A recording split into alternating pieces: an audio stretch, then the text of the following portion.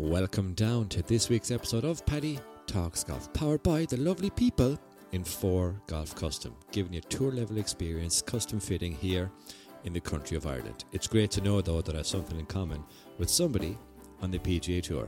Ain't that right, Seamus?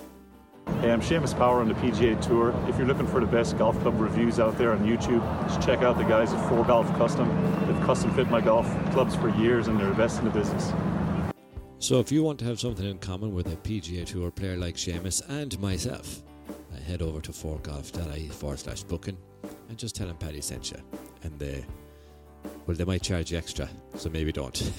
I know, they wouldn't do that. 5-star service. Just tell them I sent you and they'll take good care of you. This week's episode is with Hugh Foley, history-setting man this year. He was on the show nigh on 70 episodes ago. Dare I say episode 69? I think so. But yeah, he's had a stellar year on the amateur circuit, both here and abroad, representing Ireland up and down the globe, not the country. But yeah, history-setting year. He's won the North in Royal Portrush Golf Club. The week after, I saw him in the South, didn't want to interrupt his flow, let him go about his own thing. Tell you something, Hugh Foley is a tall man. Took me back.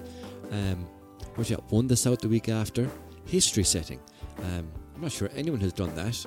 If I did a bit of research, I'll probably find out. But history setting, and then, representing Ireland, winning points all around him. And then goes over to Erin Hills, gets to the final, and plays his good friend Matt McLean and nearly gets beaten.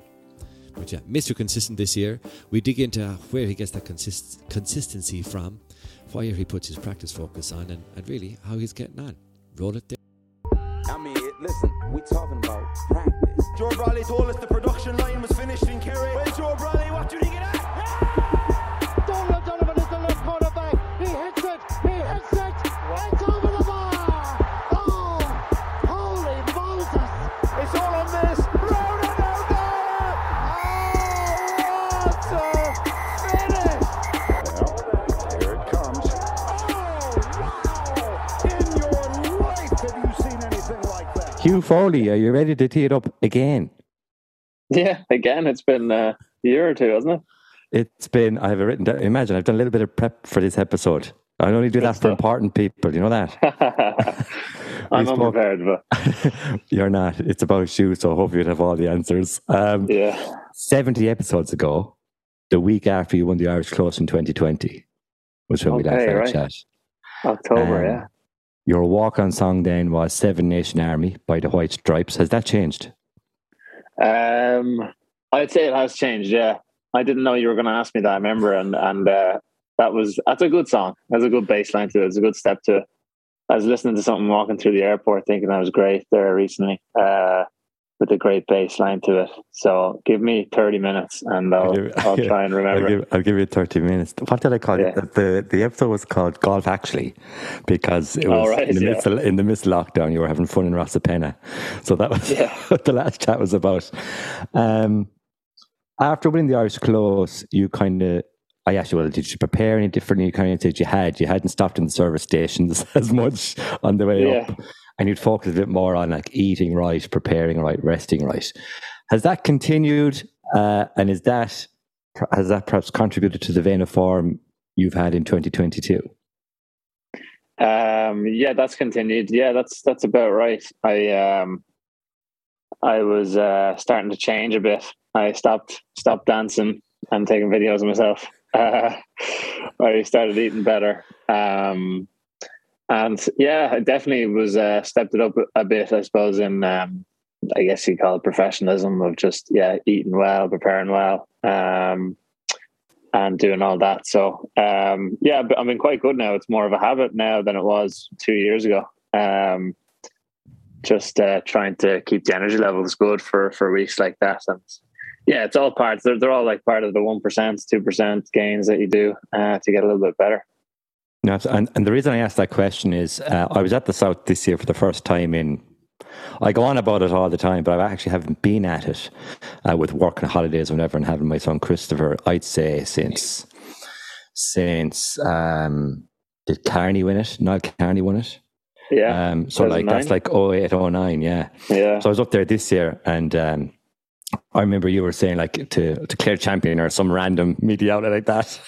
Like all I heard, like the sound bites were, I just focus on getting sleep tonight, sleep, recovery, and go again tomorrow. Yeah. So how do you track that? Is it just how you feel in a given day? Do you use a wearable? Do you use stats, Apple Watch, or? No, I don't do that. What's it called? Whoop. I personally just feel like that would put me off if I woke up and checked and it said, whatever, 44% recovery. It's like you're fucked, do nothing today, and it's like the final round or something. Yeah, exactly. Yeah, you can't be like, if you feel tired or feel bad, you have to psych yourself up. You can't be kind of looking at your Whoop and saying, I didn't get enough recovery last night for me. I just kind of, no, it was, that week I was definitely tired because it was pretty straight after the North. I did a little bit of celebrating after the North, and I was at the All-Ireland final, Limerick, Kilkenny, and that was brilliant. So I was very aware that, because usually I would do a bit of practice after most rounds, whereas that week I was very aware that I just needed to play with whatever I had, and that rest was the most important. So it was just getting to bed early, and just feeling like I had a decent sleep. And it was great as well. It was mostly just psychological then. Like the guy I was staying with, Sean McKeown, was every morning I'd wake up and he'd say, you look great. You look absolutely refreshed. You look brilliant. He's a Cavan accent, so he'd be, no, you do. No, you look great. No, so you do. And and I don't know, I think that helps more than maybe some people look at their Whoop and see 90% and they feel great, but just convincing myself that I wasn't tired that week was a good thing I did that week. Yeah. And it's been a busy few weeks around that period of the summer, June, July, and of course the last few weeks. In busy weeks like that, or when you're trying to get your mind off stuff, what do you do for fun? What to do for fun? That's a good question. Dance around the stairs. Yeah. I haven't made any more funny videos like that. No, I'd say it's so busy. So like, and then I guess it's rare that, I got to celebrate twice. So in between the golf and the celebrations, like it was so busy. If I'm relaxing, maybe just going for, just taking my mind totally off golf, going for swims, and I don't know, going and getting food. I love, so if I'm disciplined enough, I wouldn't say I'm crazy disciplined during the week of a golf event, but afterwards I love then, getting something disgusting and gorging on as much food. Is it chipper or is it Chinese or is it everything? Has to bad be egg or whatever. Mad egg it's called, isn't it? Oh, mad egg. Mad egg's unbelievable. Yeah, Jesus, that's good. I've only had that once. That's top. I would say pizza's probably first up there, and then just kind of pub food. Then chicken wings, club sandwiches. I just go into that. But play a bit of football as well. But time off, I just relax and just watch TV. I wouldn't even watch much TV during the year, so it's all just boring stuff, to be honest. But it's nice to do it when you haven't done it in a while. Yeah, there's enough in there. I'm waiting for someone to say Lego or something odd like that. I'm waiting for someone to say something like that. Yeah.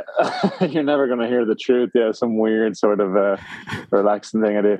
Going to I like collecting dead butterflies. Yeah, like dissolving animals or something. Yeah, in the shed. No, nothing weird. There's a window into Hugh Foley's life that no one knows about. That should be the caption. Yeah. In 2020, I think I normally end conversations when people are first on like what's the outlook for the next 6 months or next year, and you kind of mentioned in episode 59 right, that what you really want to do was attempt or have a look at dominating the amateur scene in Ireland. So looking back on this, is there much left in this year on the amateur schedule? Nothing really. No, nothing in Ireland and the UK. It's all kind of foreign stuff and just one event here and there. Yeah. So what would you give yourself on the report card for 2022 then? It was good. Yeah, it was definitely good. It was, I felt I did well at the start of the year, consistently well. And then I hit quite a low point. I suppose if we're talking about like technical stuff, I was like drawing the ball. A little thing in my swing that I thought we needed to draw the ball to get rid of a mistake and or a flaw, and I think it did, but it ended up like under pressure. I wasn't able to draw it under pressure, and I started I missed the cut in the British Arm when I was about tied 20th with 9 holes to go, and from there I hit like 3 weeks of really quite poor golf and was like in a really bad frame of mind. And all of a sudden the season was going from maybe like a 6 or 7 out of 10 to like down to 3, 4 out of 10. And I was struggling. Even the first round of the North, I thought I played okay, and I shot 3 over around the easy course. And I was like in a really low place. And it was almost like you have to hit that. That's what my coach was saying to me. Jeff, he was just like, you have to hit you've hit the low point now. Everything's up from here. And from there, I definitely, I couldn't have done much better. I wouldn't say 10 out of 10 because I know I lost 2 finals, but I was delighted with it, So it's all perspective, I guess. In the middle of the year, I would have been absolutely delighted with that. And I don't know, I couldn't give it a number out of 10, but I definitely couldn't have imagined quite that strong a year at the start of the year, especially in Ireland with the Order of Merit. And I don't think, I'm not sure if I was very far outside the top 6 in any of the events I played. So, it was great. I think I hit a lot of my goals all right. No, like I think when you ask like the likes of when people ask, when proper media outlets ask the likes of Justin Thomas or Rory, or you're watching a report card, it's like a B+ or an A-. It's definitely up in the A's from the outside in. Only for you have to be in finals to lose them. Do you know what I mean? Yeah. When you say you're at a low point, it's like different people see low points differently, So yeah. I'll dig into that for 1 second. When you say it was low and you're at the first day of the North and it was low, what do you mean by that? Do you mean, are you talking about yourself bad? Is it just on the course stuff, or are you in a mood? Like how do I know Hugh Foley is low? I'd be, I have a lot of stuff in my personal life that would be that's been tough, and I would be. I'd always pride myself in being in decent form. So I don't think I would have shown it to people, but it's just moments alone. I had to leave. I'll always practice after rounds. I had to leave the North the first round and go home and kind of sit there by myself and try my best to drag myself up. I was just quite negative. You're just feeling like, I guess you feel sorry for yourself in a way, and you forget that you're just playing a game. You put too much importance onto results and teams getting picked, and just more and more pressure comes to it. And I suppose that's where I was. I was like, I'm not going to make that. When was it? July. We'd already played the team championship, so maybe even the home internationals. I was starting to play myself out of that maybe,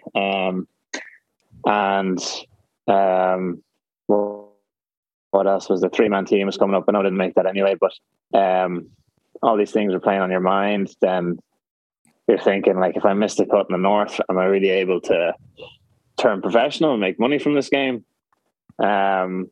So all these things come into your head, and you're fighting. I was fighting it anyway. You just kind of snap yourself out of it. I turned on some sort of comedy movie. I was chatting to friends and people at home and stuff, and my golf coach, probably one of the best people to talk to and turn that around, and went out and practiced. But it's just what happens when you're by yourself. No one sees it. It's tough. I'm talking to my dad in my head as well, and it's very emotional, and it's just perspective, I suppose. it was only 3 weeks of bad golf, but at the time when you're playing full-time golf, 3 weeks of bad golf feels like, is this ever going to turn around? So it took a lot for me to just keep pushing forward, moving on, and just dump all that negative stuff. Went out to the range, kind of videoed my swing, sent it to the coach. He was like, "The swing's perfect. What's wrong with you? Just go out and just play." And sure enough, I did that. I just went out and trusted everything for the next 2 weeks. And it was some 10 days of golf after that, coming back and winning the North and South. Historical couple of weeks, some would say. Come here to me, like there's a lot of learnings there for a lot of people in terms of what a difference a day makes, let alone a week makes. From thinking about, can I even do this, to 10 days later, 11 days later, being in the history books. So, should you turn pro? Like we'd all want, like to see you turn pro and have a cut at it. But that's a decision for you to make, and everybody else will ask that question, so I won't. I think I asked that question already 2 years ago. But like, it's something like that to go through. Nice to have in the back pocket to go, I've been here before. Yeah. When you're on tour and when you're thousands of miles away from friends and family and coaches, maybe, to be able to say, this happened in Portrush, those couple of weeks, to be able to draw on that and say, look, just do what I did then, take a video, send it to someone I trust, get some feedback and move forward. Is that how you look at it now? Or is that how you'd approach it if it happened again? Yeah, I think it's in golf, it even happens to, the best players, Brooks Koepka, and I know they're going to live golf and stuff, but, the dips that they go through.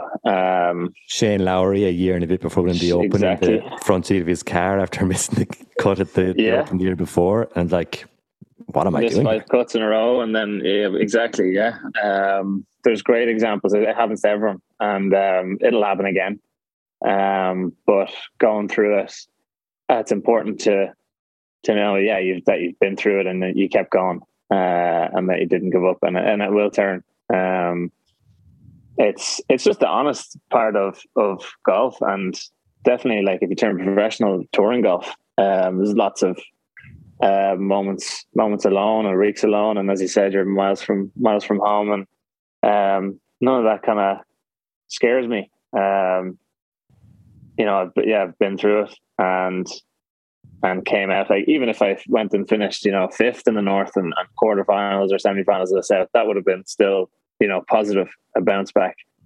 But to have gone from where I was, nearly in tears with my golf after round 1 of the North, to winning both of them 10 days later, just like there's no bigger example I can take from that, how golf can just turn around if you let it, and if you just, I suppose, I just kind of eventually let go, definitely draw on that. That'll, it'll happen in the future. It'll be tough times where you're trying to maybe make your card, or you're trying to make your first cut in 5 or 6 events, and it's important, I think, not to be ignoring that part of golf. I mean, that's just a part of golf. If people say it isn't, then they're lying to you. So, you need to accept that. Many a grown man and woman at all abilities has cried in their front seat over the scorecard they just put in. I would say so. Exactly, yeah. We'll talk about good golf for a second. What's your lowest ever round? And where was it? In competition, it's 64 at Lahinch, -8. Standard. I've had a few -9s. I've had 9 under in Royal Dublin and 9 unders in Swords Golf Club. So those are my lowest kind of just social rounds. Deadly. Come here to me. It mightn't be, like, it wasn't on my radar as an event for Irish amateurs, stateside or even from here, to go over to participate in. What brought about participating in the US Mid-Am? I think it was Mark Boucher was talking about it at the start of the year, May or June. I knew about it, and I knew it was 25 and over. I hadn't looked into it to see, like, how do you get into it. And Mark Boucher was talking about it to myself, Matt McLean, TJ Ford, the guys who are 25 and older. And The stalwarts of the Irish amateur circuit, the veterans. Yeah. The veterans, yeah. We were having our veteran lunch, discussing events. But they said top 40 on the world rankings, get straight into it. You don't have to go and qualify. And it's in September. It's a great time of year. There's nothing on. So it's in Erin Hills. So everyone kind of knows Erin Hills, and it's not too far from Chicago. So the more I looked into it, fly direct to Chicago, could work out absolutely great. And myself and Matt ended up going for it. I don't know what the exemption fell at the end of the world rankings, but we ended up going for it. And he had contacts in Chicago, so we were sorted for the first 3 or 4 days playing golf. We did that. We had great fun. And then a friend of mine was playing it, Daniel Connolly. He's actually played the South. He's an American golfer, but his dad is from Cork. And so we joined up with him, and he had friends over there. So we got to stay with them as well. So we were looked after brilliantly. And the trip just couldn't have gone any better. Could have gone maybe a little bit better for me in the final, but it was a 9 out of 10, definitely. An A on the report card. So it was definitely worth playing. It was amazing. Absolutely. Like, all you had to beat was, when you look at the draws, like, I just have to get past Haggy. Stuart Haggis dad now. I should be doing okay. He's won 2 of them, like. Yeah, exactly. Yeah, we saw him. He was quite close to me. I think he was 2 groups ahead of me. So saw him a lot. He's a nice guy. And I saw he's after shooting 59 in LA Country Club or something there the other day. So it's called where the US Open is on. Yeah, where the US Open. Yeah, is on he must be sick. He's not playing. Yeah, so he's doing his best to get a free invite based on the 59. I think. Yeah, he was. The only time I saw him in the stroke play was, because you'd pass each other on a couple of holes, and every time I saw him, he was struggling. He'd like miss a fairway. He'd hit this crappy chip. Turns out the only chip I saw him hit, he made bogey on that hole, and he shot 6 under. And I just walked off, and I was like, I could have sworn he looked like he was playing badly, and he was 6 under. I was like, this guy is as good as his ranking suggests. I watched him for a day. I watched him for a day at the USM in where was it? It was in Jersey. Mark Power got through the stroke play, lost his first match. I forget where it was on. It's all over my Instagram anyway. I'll check it in a minute. But yeah, it was just like effortless. And he always has like 40, 50 people watching him, even in the early stages, which is at the amateur level, everyone else. He's like God in the US amateur ranking. So he is. Definitely learned a lot by watching him stroll around. And so nice. Like, his time for everyone and respect for everyone around him. And fair, it's... Seems like a good guy. Seems like a good guy, yeah. I think Keelan Rafferty was giving out about him. I don't know why. Wouldn't be like Keelan, would it? That's greenkeeper's fire. Keelan, if you listen to this, he's a great guy. You're the bollocks, Keelan. What were your expectations going to Erin Hills? Was it take part, be competitive and see what happens? Or did you go, do you know what? I'm having a good year. I'm in good form. We're having a good week, myself and Matt. I could go win the fucking thing. Definitely, yeah. Myself and Matt were playing. Yeah, we were playing really well for those few weeks. And then even in like warm up, I didn't know what to expect. We went to play it. I thought it would be quite... It is a bit tough around the greens. It's very fast and very slopey. The greens are about 13. It got up to about 14, 14.5 one of the days, which was mental.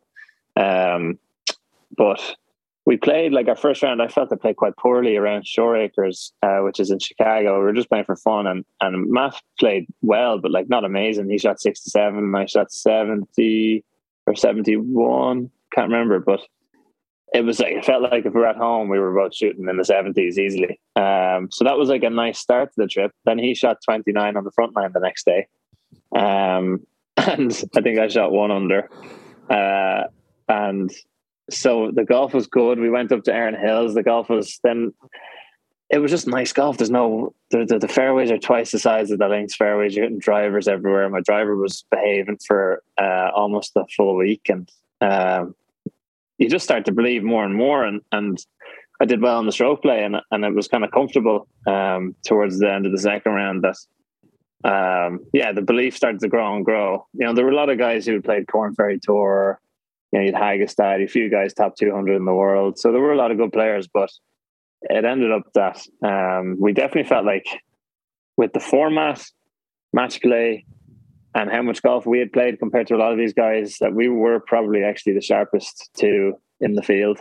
And then I guess Hagestad got knocked out by the guy Matt beat in the semi-final, I think. So maybe that did us a favour. But to be honest, Matt must have been almost under par in every round bar the first stroke play round of the whole trip. Like he was definitely the man to beat.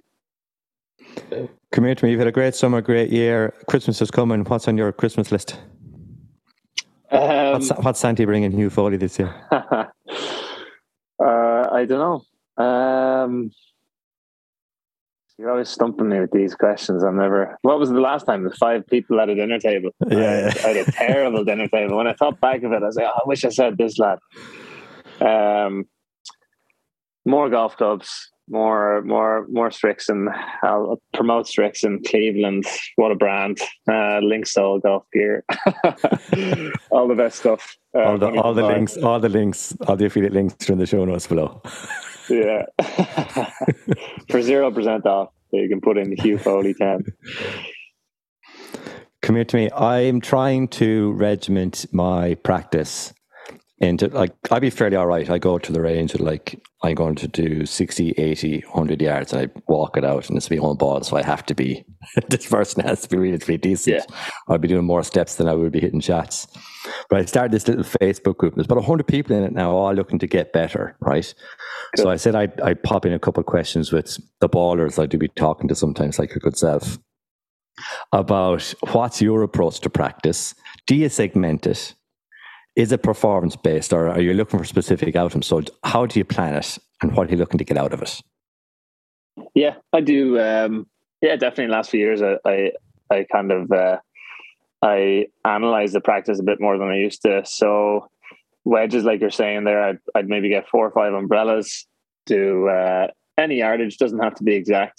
I just walk it out, just throw them down 10, 15 yards apart. And I'll just do, I'll do a bit of warm up, bit of technique work for 10, 20 minutes. And then I could spend like 2 or 3 hours. And it's just pretty simple. I just hit 10 balls to each flag. Then I just go up and see how many are inside 10 feet. And I try and get more than 50% inside 10 feet. And that seems like a good goal. If I'm really pitching it really well, I might get like 7 or 8 out of 10 inside 10 feet, which can equate to, like, if you're putting that can equate to 7 or 8 birdies, And I find that works really well for me. I'll go out on the course. And in America last week, my wedges were really good. I had like more gimme birdies than I've ever had with wedges. So that's such a nice feeling, hitting a wedge, and it's just given to you. So I would say I've done a lot of work there. Bunkers, I do an hour in a bunker. That's just my target. Again, I'll do a similar sort of game if I'm getting bored. How many can I get inside 5 feet? Or I'll hit 20 balls and I'll just get the average distance to the pin. Might be like 5.5 feet. So next week I'll just try and beat that. I kind of figure out what my standard is and then write it down and just try and beat it the next time I'm out practicing. And it's the same with most. Maybe the long game, I do less of that. I just do technical work and a few shot shaping skills and stuff like that. But I think writing down what standards you're at and just trying to beat that. And if I go look at my notebook, I'm probably getting better. I haven't really looked at it, but I'm sure that the results are better than they were last year. No, Daddy, thanks for that. So you've progressed past towards that hole 18. It's like par 18 for par 18 for different practice. You've progressed well past that then. I still do that as well. I think I've only got par 18 once. I know Darren Clark did that a lot before. Was it before he won the Open? Trying to get. I'm shocking it. I'm so bad at it. It's demoralising when I'm playing it. So I prefer your approach where, 3-4 pin positions, 5 balls, how many and measure the distance and just try to do better the next day. That's more. Then you focus more on the good stuff than Jay's is I'm like 21 over par on par 18. Like, come on. Yeah. But you can do sometimes I might not leave the wedge area until I get more than 50%. And I was there before America, and I was flinging. I was actually having a bit of fun, but I was flinging my sandwich a few times and just couldn't finish this. Like, it was like 110 yards, and I kept getting 4 out of 10, 4 out of 10, 5 out of 10. I was just flinging the club in frustration, but.